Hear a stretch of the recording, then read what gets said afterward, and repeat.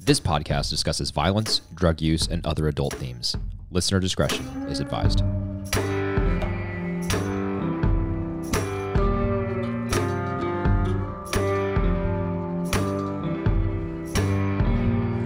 All right, welcome back to another episode of Breaking Pod. I'm joined as always on the other line by Zach. Zach, how are you doing? We are doing well, Josh. We are all healthy, I'm happy to say. Hopefully you guys are as well, and following social distancing guidelines and not getting too stir crazy in the house. That's the biggest thing, especially when you have kids. I think for like an introvert without kids, this is in some ways a dream come true. I mean, I'm just talking about the isolation quarantine. I'm not talking about the epidemic that's killing people. I'm just talking about someone being like, you can't leave your house, you have to stay there. For an introvert with kids, like my wife, or an extrovert with kids, it's really kind of a terrible thing because you're just like stuck in a confined space. Can't see all your friends, all that stuff. I love my kids dearly, tremendously, but some outside activities are also good.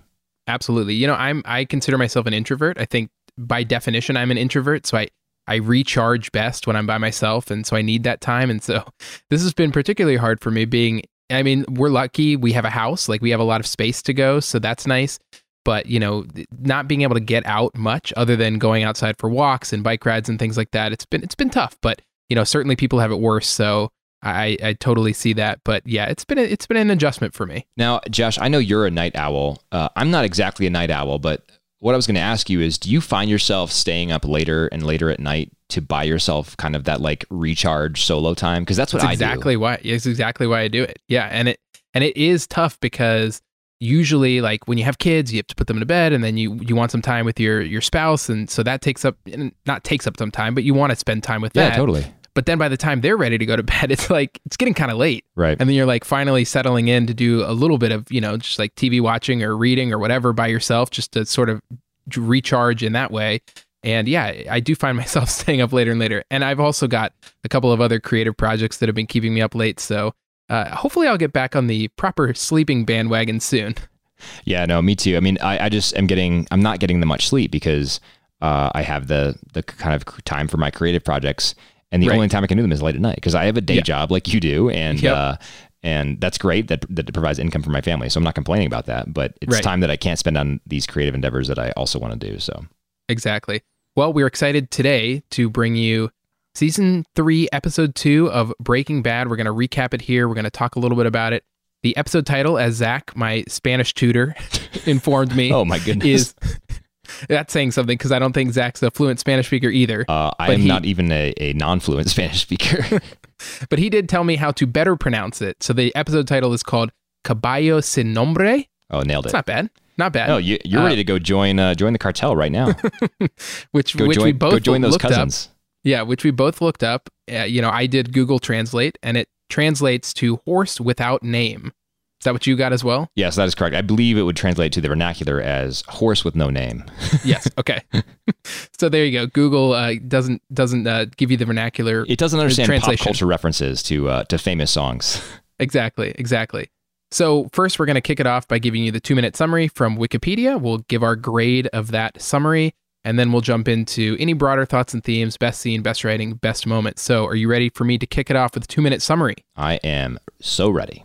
Okay, here we go. So from Wikipedia, Walt is having difficulty adjusting to his new life. He does not want to be a criminal and refuses to get into drug manufacturing again. I can't even get through it with a straight face.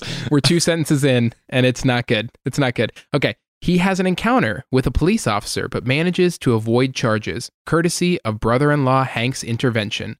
Skyler will not let him return home, and Walt Jr. is having trouble understanding how his mother can treat his father this way.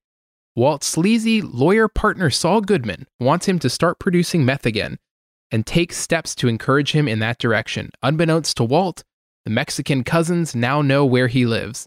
Jesse, meanwhile, stops by his old house and discovers that his parents have had it renovated and have put it up for sale.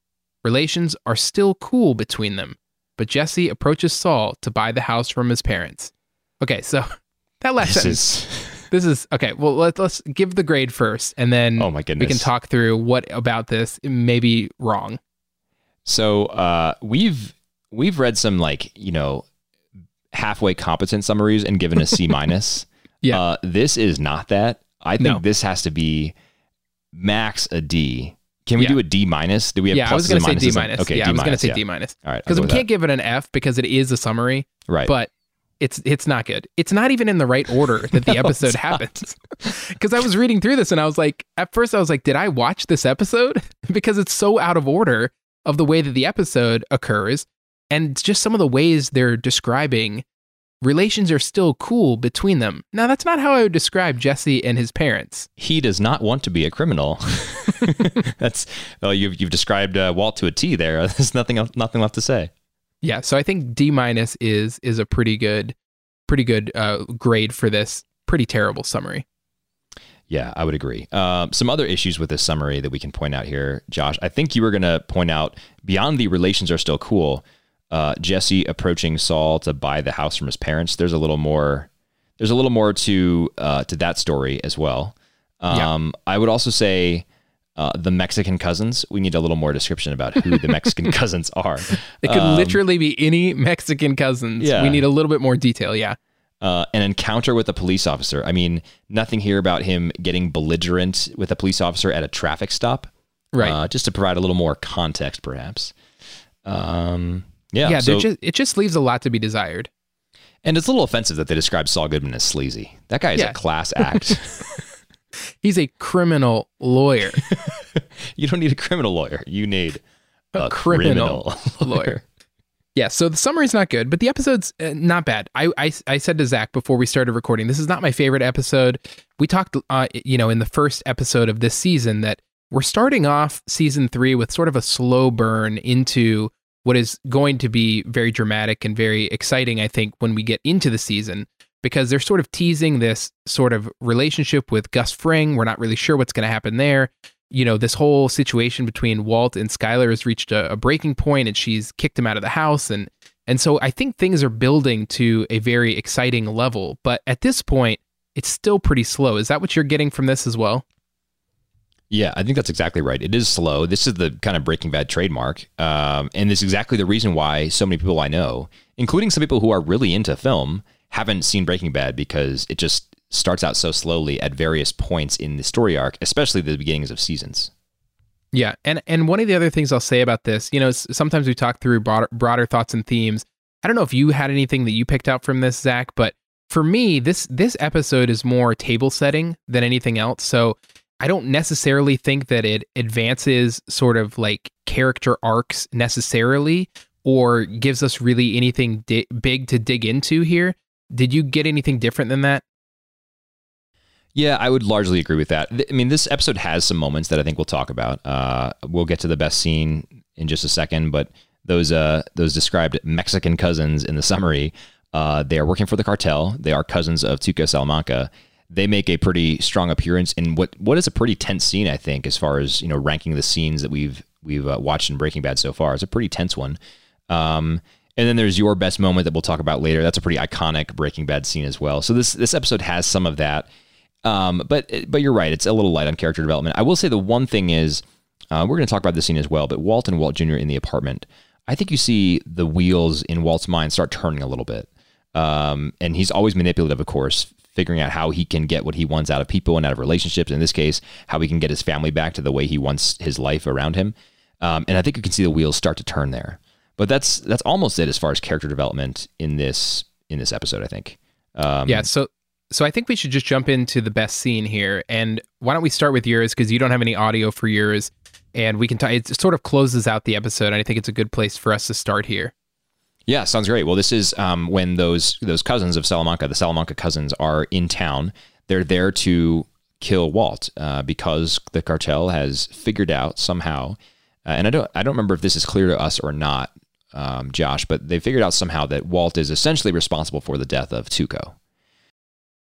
Yeah, I don't think we know too much about how they. All I remember from the first episode is that they have the picture of Walt as Heisenberg that they sort of crawl to, and whatever that weird like mantle or altar that they're crawling to. I don't even know what that is.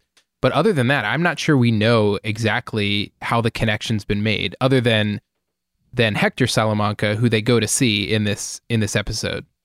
So I actually do know what that thing that they're crawling to is. Okay. I'll come back to that in a second. But Okay. yeah, I think we can surmise that Tuco had told the Salamanca cartel that he was coming back to Mexico with Heisenberg, because remember, he had kidnapped Walt and Jesse, right? Yep. And so then when he dies in the desert, killed by a DEA agent, the cartel's probably like, who do we blame? We're going to blame the guy that, his supplier that he took out into the desert. Right. So I guess we could probably draw those dots.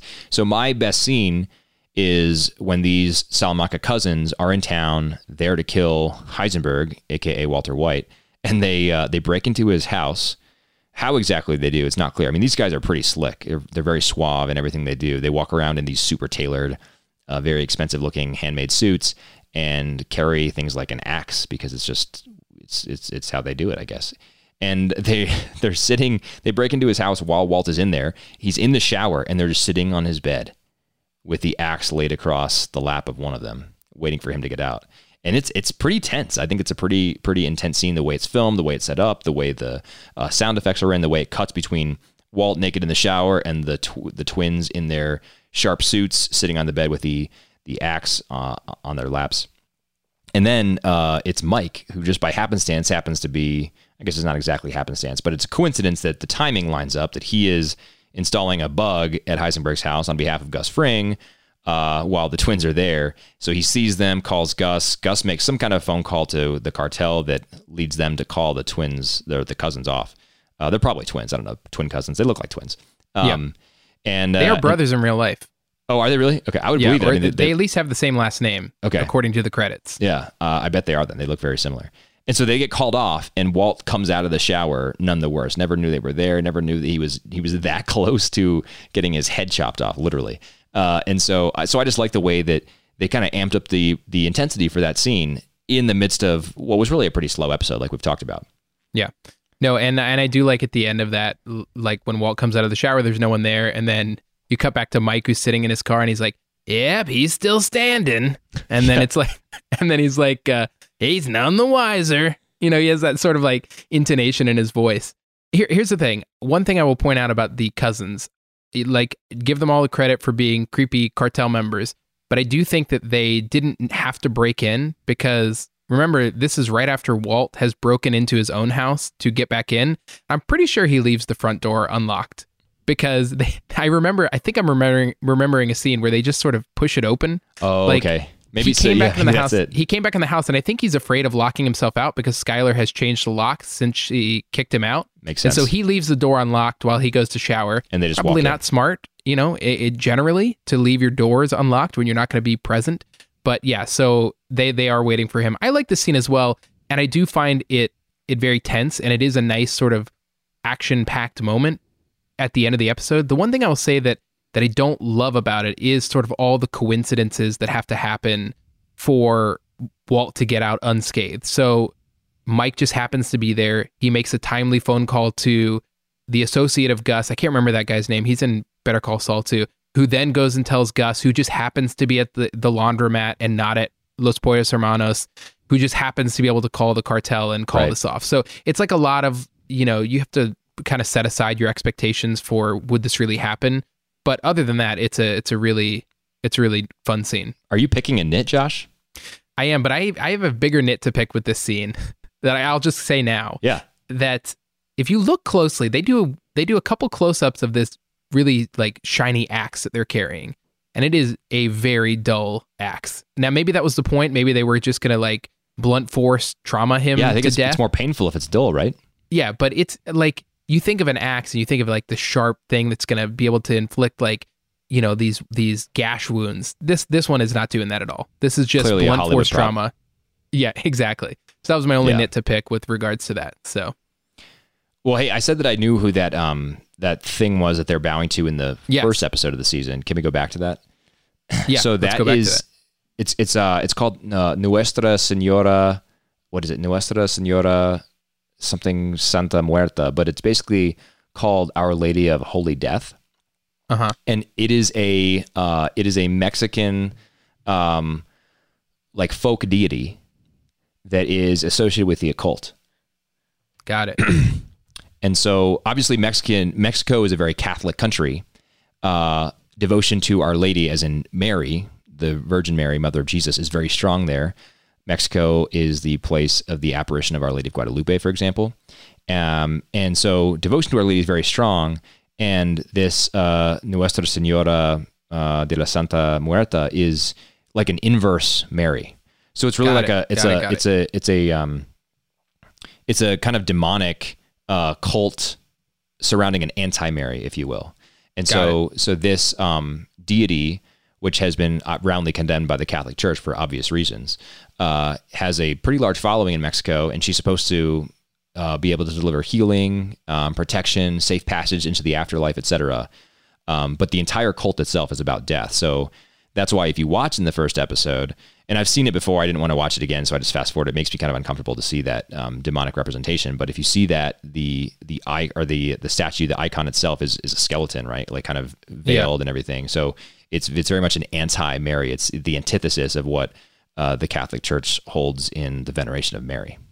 Got it. So what you're saying is these are not great people. Not great. Yeah, that would be accurate. Correct. Yeah. All right. Well, let's move on to my best scene here, unless you have anything else to add for yours. No, that's it. Okay. So my best scene in this episode is it's not necessarily the greatest, most exciting scene, but it's a scene where Saul is negotiating with Jesse's parents for the sale of the house.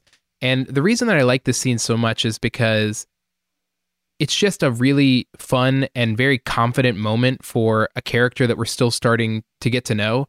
And I've talked in the past when we first met Saul back in season 2, but he's one of my favorite characters and has become even more so now that I've been watching the prequel, Better Call Saul. Yeah, it's so good. And so I just like these scenes where his character seems so confident and we're learning more about him even in this early stage. And it also, the other reason that I like it is because it goes to show you that Jesse does have some smarts. Like sometimes you think that he's not able to operate outside of Walt's guidance. And this is just a small example of how he's smart enough to send Saul in to negotiate with their lawyer to say, hey, I want to buy this house. So we'll hear a little bit of that negotiation that Saul has here. I don't know. I just thought some allowance was in order once I heard about the meth lab, the one that used to be in the basement. I looked over your signed disclosure statements, and I don't see any mention of a meth lab. No. Oh, you got your termite inspection. That's good.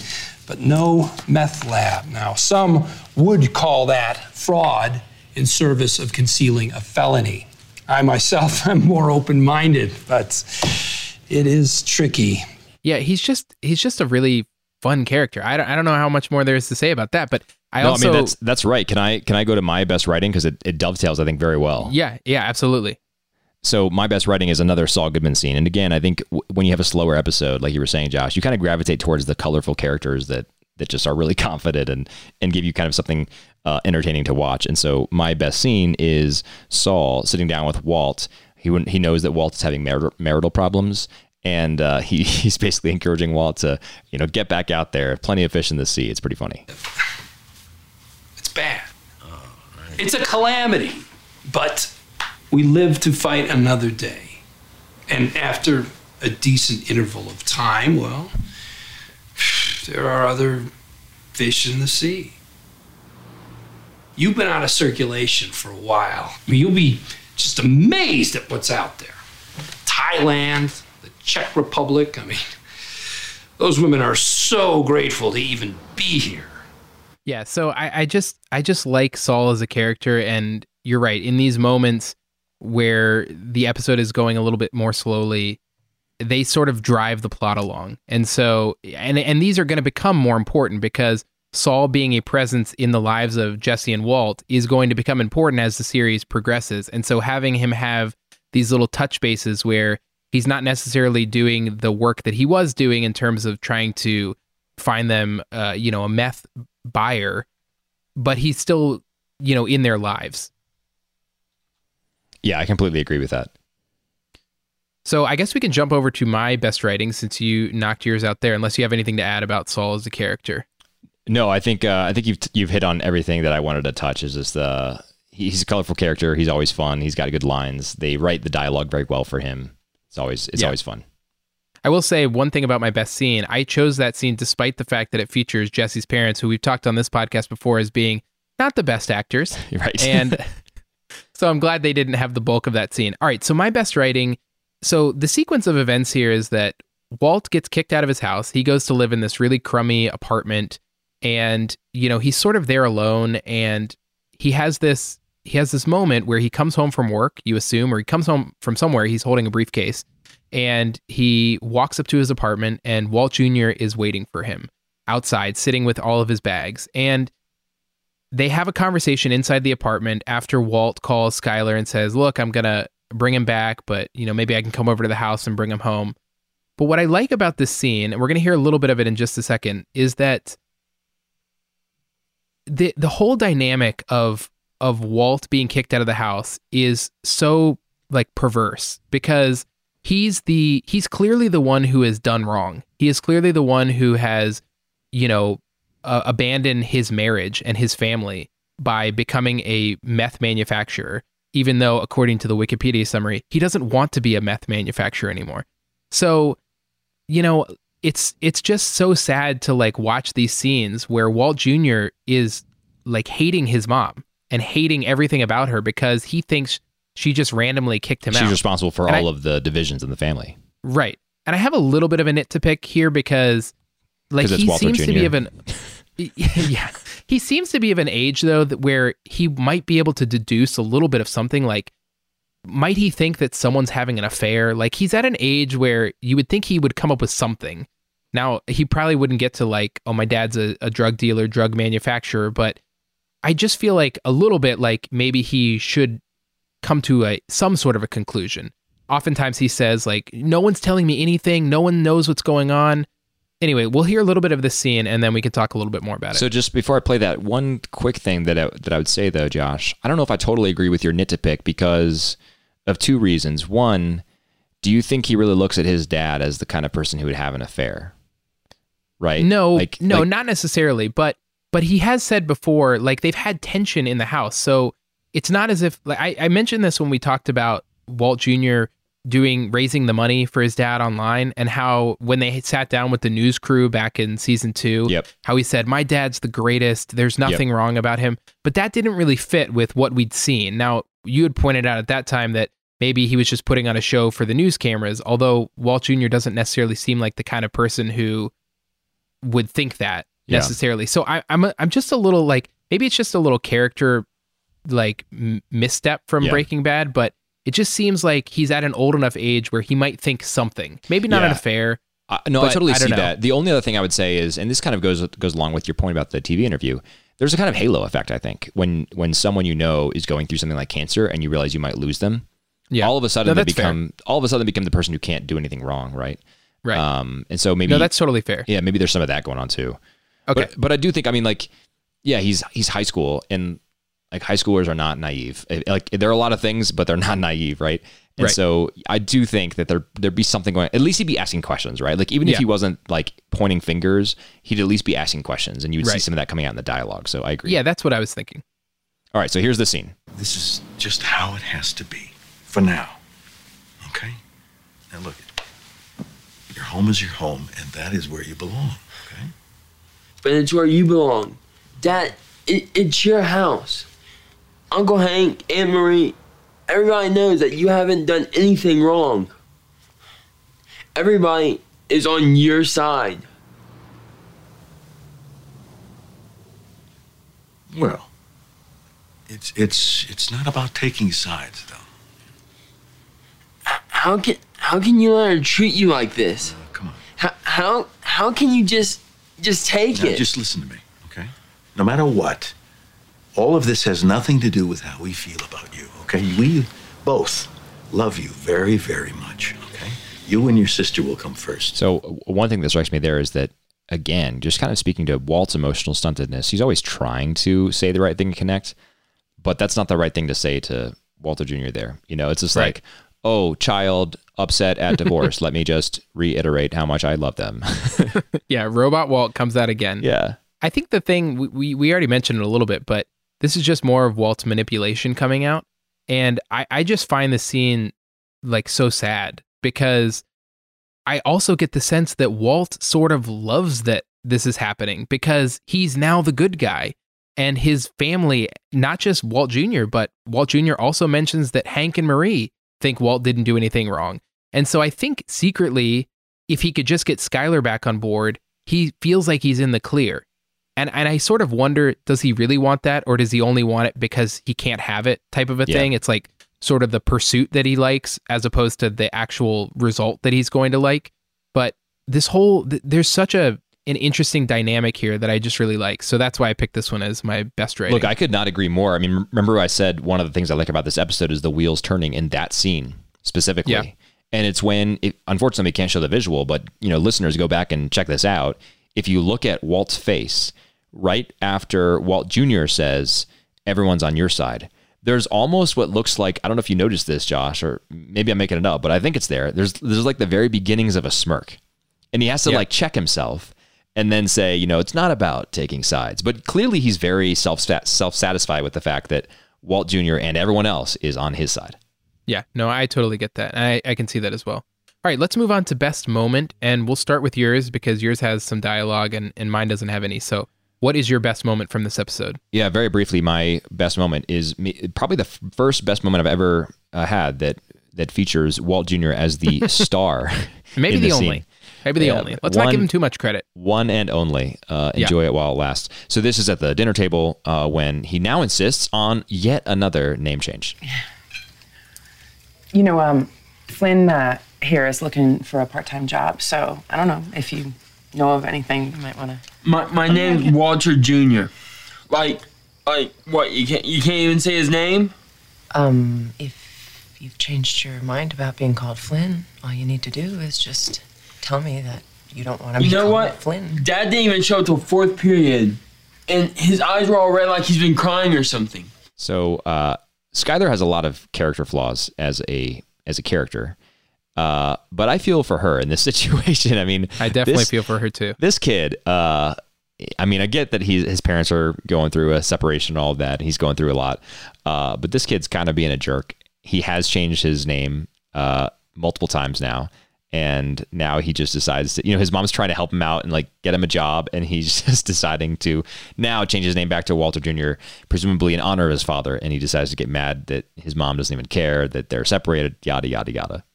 Yes, and we as the audience know that Walt did not show up because he was crying. He showed up late because he was in the police station and had gotten maced in the face. Almost the same thing. I would probably cry if I was maced in the face. Yeah, by the way, funny little anecdote here. When I was in college, I had a friend. We were sitting in the library, all in like the talking area of the library, and she had a little thing of mace on her keychain. And I'd never really seen it before, so I picked it up and I was looking at it. And I accidentally pressed the button. No, and it sprayed everywhere. I did. It was a total accident. It sprayed everywhere. And literally, we're talking like an open plan library floor plan here. Everybody in the immediate area started like gagging.